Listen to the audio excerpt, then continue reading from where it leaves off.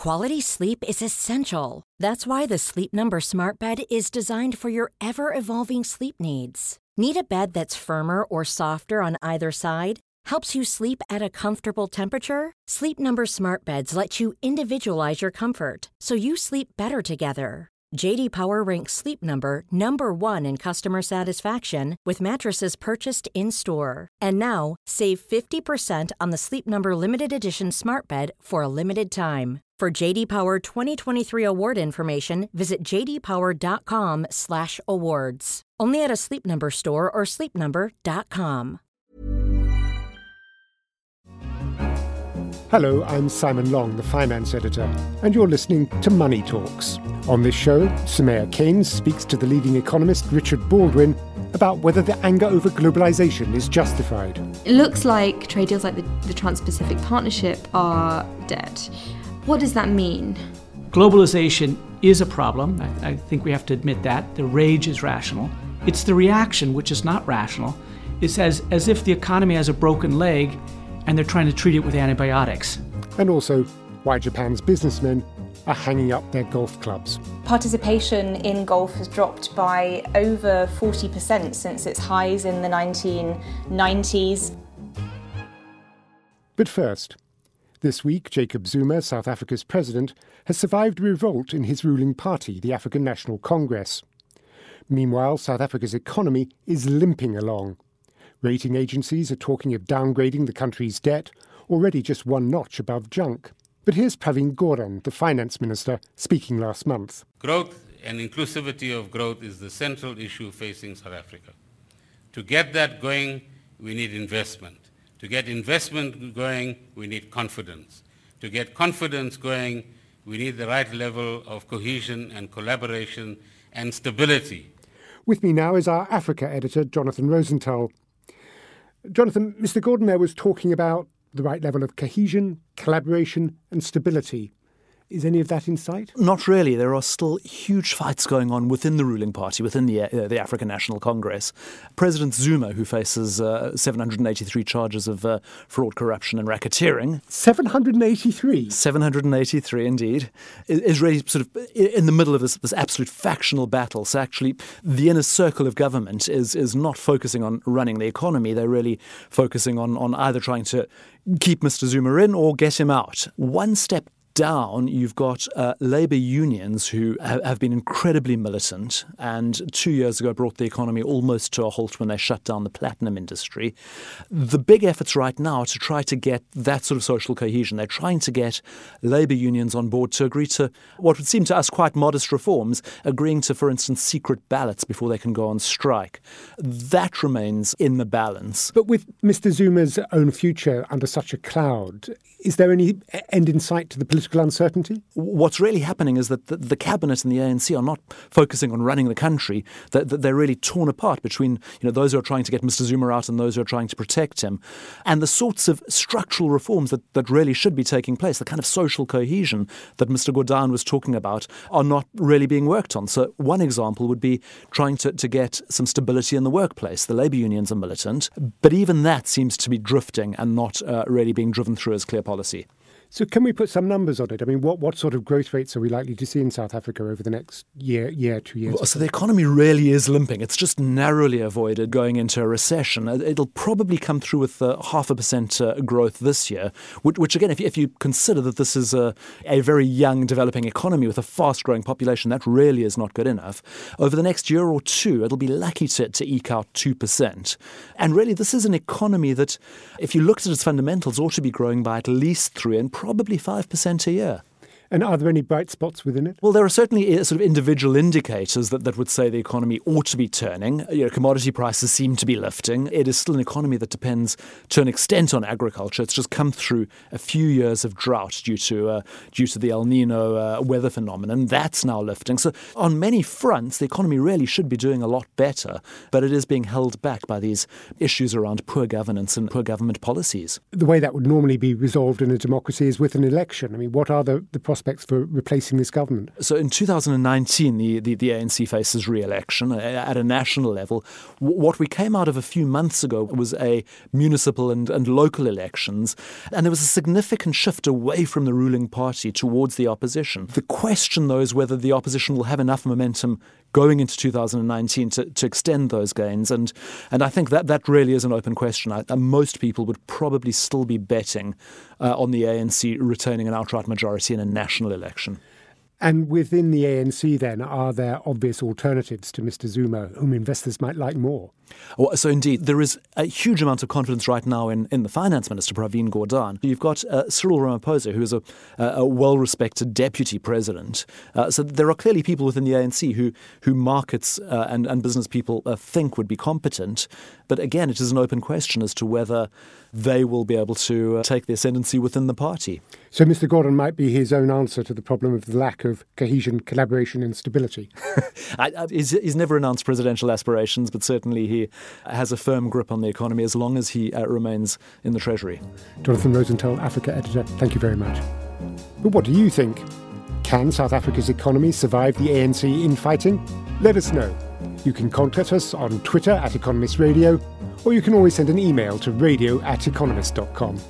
Next, Donald Trump's victory has been attributed in part to changing attitudes towards globalization. His talk of dismantling trade deals and raising tariffs struck a chord with disillusioned Americans losing jobs to overseas workers. But are people right to feel angry about globalization? And how has trade changed through the centuries? Our correspondent, Samaya Keynes, recently caught up with the economist Richard Baldwin. Mr. Baldwin's the author of a new book which provides a new way of thinking about these questions. In your new book, The Great Convergence, you provide a new framework for thinking about globalization and trade. And you've got this idea of these great unbundlings. Could you just explain that framework? Well, so if we think about what happened with going all the way back to the agricultural revolution, eventually people went from being nomads to being stuck in one place. And basically the people were tied to the land because they were all growing food, and whatever production you had to be tied to the people because it was just too expensive to buy goods that were made more than walking distance away. So the world started out bundled. And when the steam revolution and Pax Britannica came along, it became possible to separate production from consumption. That was the first unbundling. We got the Industrial Revolution, we got booming trade. Now the second unbundling came in 1990 when the ICT revolution lowered the cost of communication in the same way the steam revolution lowered the cost of transportation in the 19th century.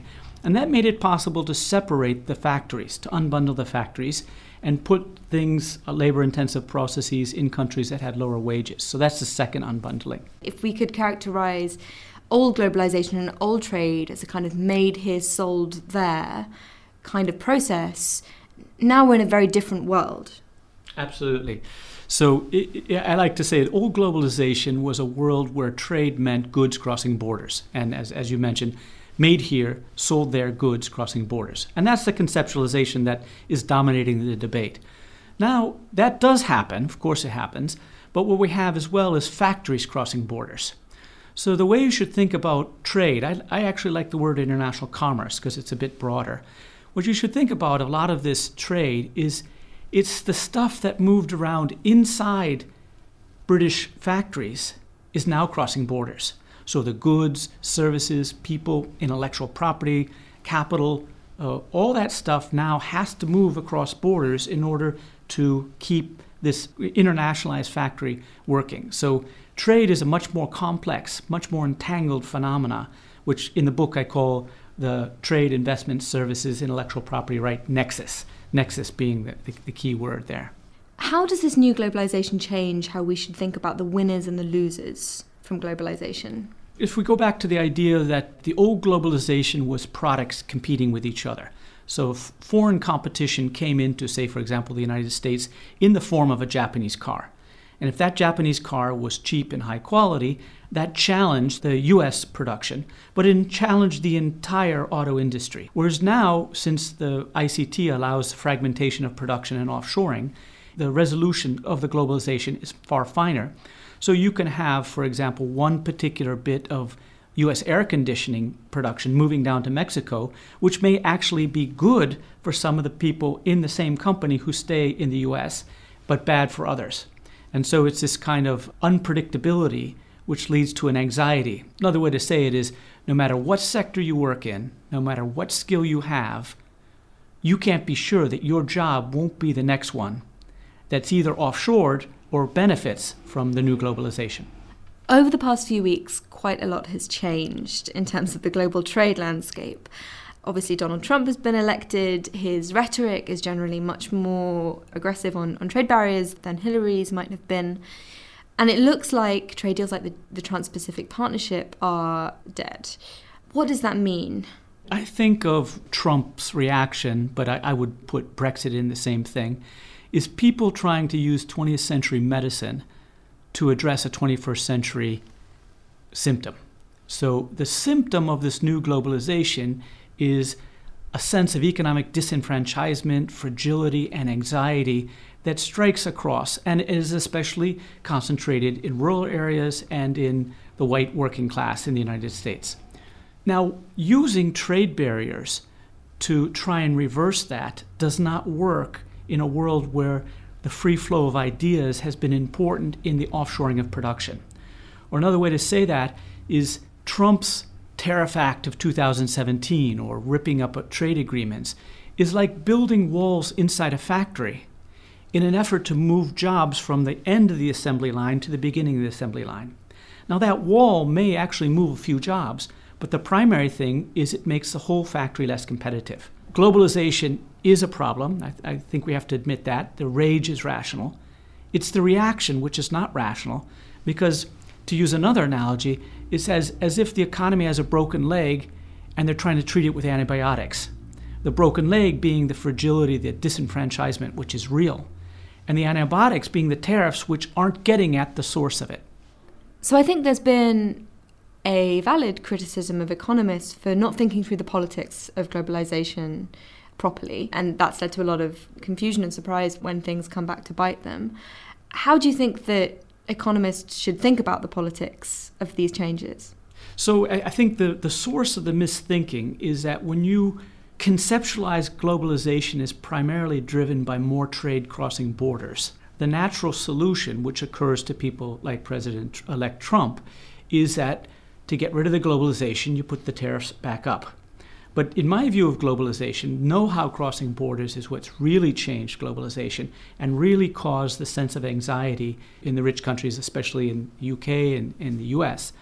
Now, the reaction to that is not to try and shut this down, because basically it's impossible, but rather to set up policies, domestic policies, that ensure people will feel that they will be part of the winners of globalization, no matter what job they have, no matter what skill they have. This is the classic economic argument that you should have free trade and redistributive policies, because you should put the market in charge of efficiency and the government in charge of justice. And you shouldn't try and confuse those, hindering market forces in the search for justice, because market forces, in this particular case, won't get you there. The offshoring and outsourcing will continue. And you need very pointed, very precise policies, which only really governments can do. Now, in Trump land, the problem is he has thought about these policies and his supporters and advisors as if they were trade problems, and therefore the solution is to reduce trade. But that won't work. That will backfire. It will not get the jobs back for the disenfranchised middle America. It may bring back some more jobs for robots, but it won't bring back jobs for low education workers. So in essence, he's been using 20th century tools to address a 21st century challenge. What gives you most grounds for hope looking forward at the trade landscape? We're all talking about anxiety and anti-globalization in the rich countries. The other side of this has been a fantastic growth in the emerging world. Over 600 million people have risen out of poverty during this whole outsourcing and offshoring and the knowledge flows that came with it. It created a global middle class that didn't exist before. So there is great hope in the emerging world. I think it's important to view globalization as knowledge flowing across borders, not just goods flowing across borders, to understand why it's such a well-received thing in some of the emerging markets and a bad thing in the G7 countries. The hopeful thing is that the world is getting richer as a whole, and what we need to do is make sure that the policies are in place in the G7 countries so we can maintain a political constituency in favor of continuing an openness. That was Richard Baldwin speaking to Soumaya Keynes. Finally now, when you hear the word golf, you may think of the lush fairways of Florida, perhaps Scotland. Asia has a love for the game too, most famously in Japan. But there, as elsewhere in the world, golf is in something of a decline. On the line now is Stephanie Studer, who covers business in Japan. Stephanie, one would have thought that if anywhere in the world was going to buck this trend, it would be Japan. It's full of elderly people who love golf and have money. Simon, you're right. And it is incredibly popular still among an older generation, many of whom played it in their 40s and 50s when they were in business. And the reason that golf was so popular in the 1980s and 90s is because you had this mass of businessmen who were playing it as a way to entertain clients and colleagues. Indeed, I recall that there was a time when golf club memberships were traded like high-value bonds. Yes, exactly. Some of them would fetch even up to a few $1 million. So they were really seen as investments. And this was a time when a lot of golf courses were being built. And still today, there's a real oversupply in the country. If you imagine that Japan accounts for half of all of Asia's golf facilities. And what's gone wrong? Are young people not taking up the sport now? That is one big problem. Participation in golf has dropped by over 40% since its highs in the 1990s. I think that it also has a bit of an image problem because the corporate entertainment type of golf was so popular a few decades ago. I think the young now tend to shy away from something that's seen as a little bit stuffy and of a different era. But some courses are trying to change that and trying to attract some young people to play as well. What sort of methods are they adopting? Well, one that I visited a couple of hours out of Tokyo by train is organising every year a Children's Day where families can come for free with their children. So they really want to sort of start them off as young as possible. And that club also is promoting golf through a Japanese comic book, which is set at the club and about a young worker at the club who becomes a famous international golfer at a young age. And others are trying to make the game shorter. So rather than playing the traditional 18-hole game, they're offering shorter courses, 9 holes or even less, and even a play-by-hole system. But there must still be, from what you say, an enormous oversupply of golf courses. What's being done with all that open space? Well, some of them in the last few years have actually been converted into solar panel plants because the government has started offering subsidies for different types of energy. So that's encouraged some to sell the land. A few have been converted back to farmland as well. Stephanie Studer, thank you very much. Thank you. Well, that's all for Money Talks this week. To read more about the topics discussed in this show, pick up the latest issue of The Economist or visit economist.com. And do join us again next time. In London, this is The Economist. Planning for your next trip? Elevate your travel style with Quince. Quince has all the jet-setting essentials you'll want for your next getaway, like European linen, premium luggage options, buttery soft Italian leather bags, and so much more. And it's all priced at 50 to 80% less than similar brands. Plus, Quince only works with factories that use safe and ethical manufacturing practices. Pack your bags with high-quality essentials you'll be wearing for vacations to come with Quince. Go to quince.com/trip for free shipping and 365-day returns.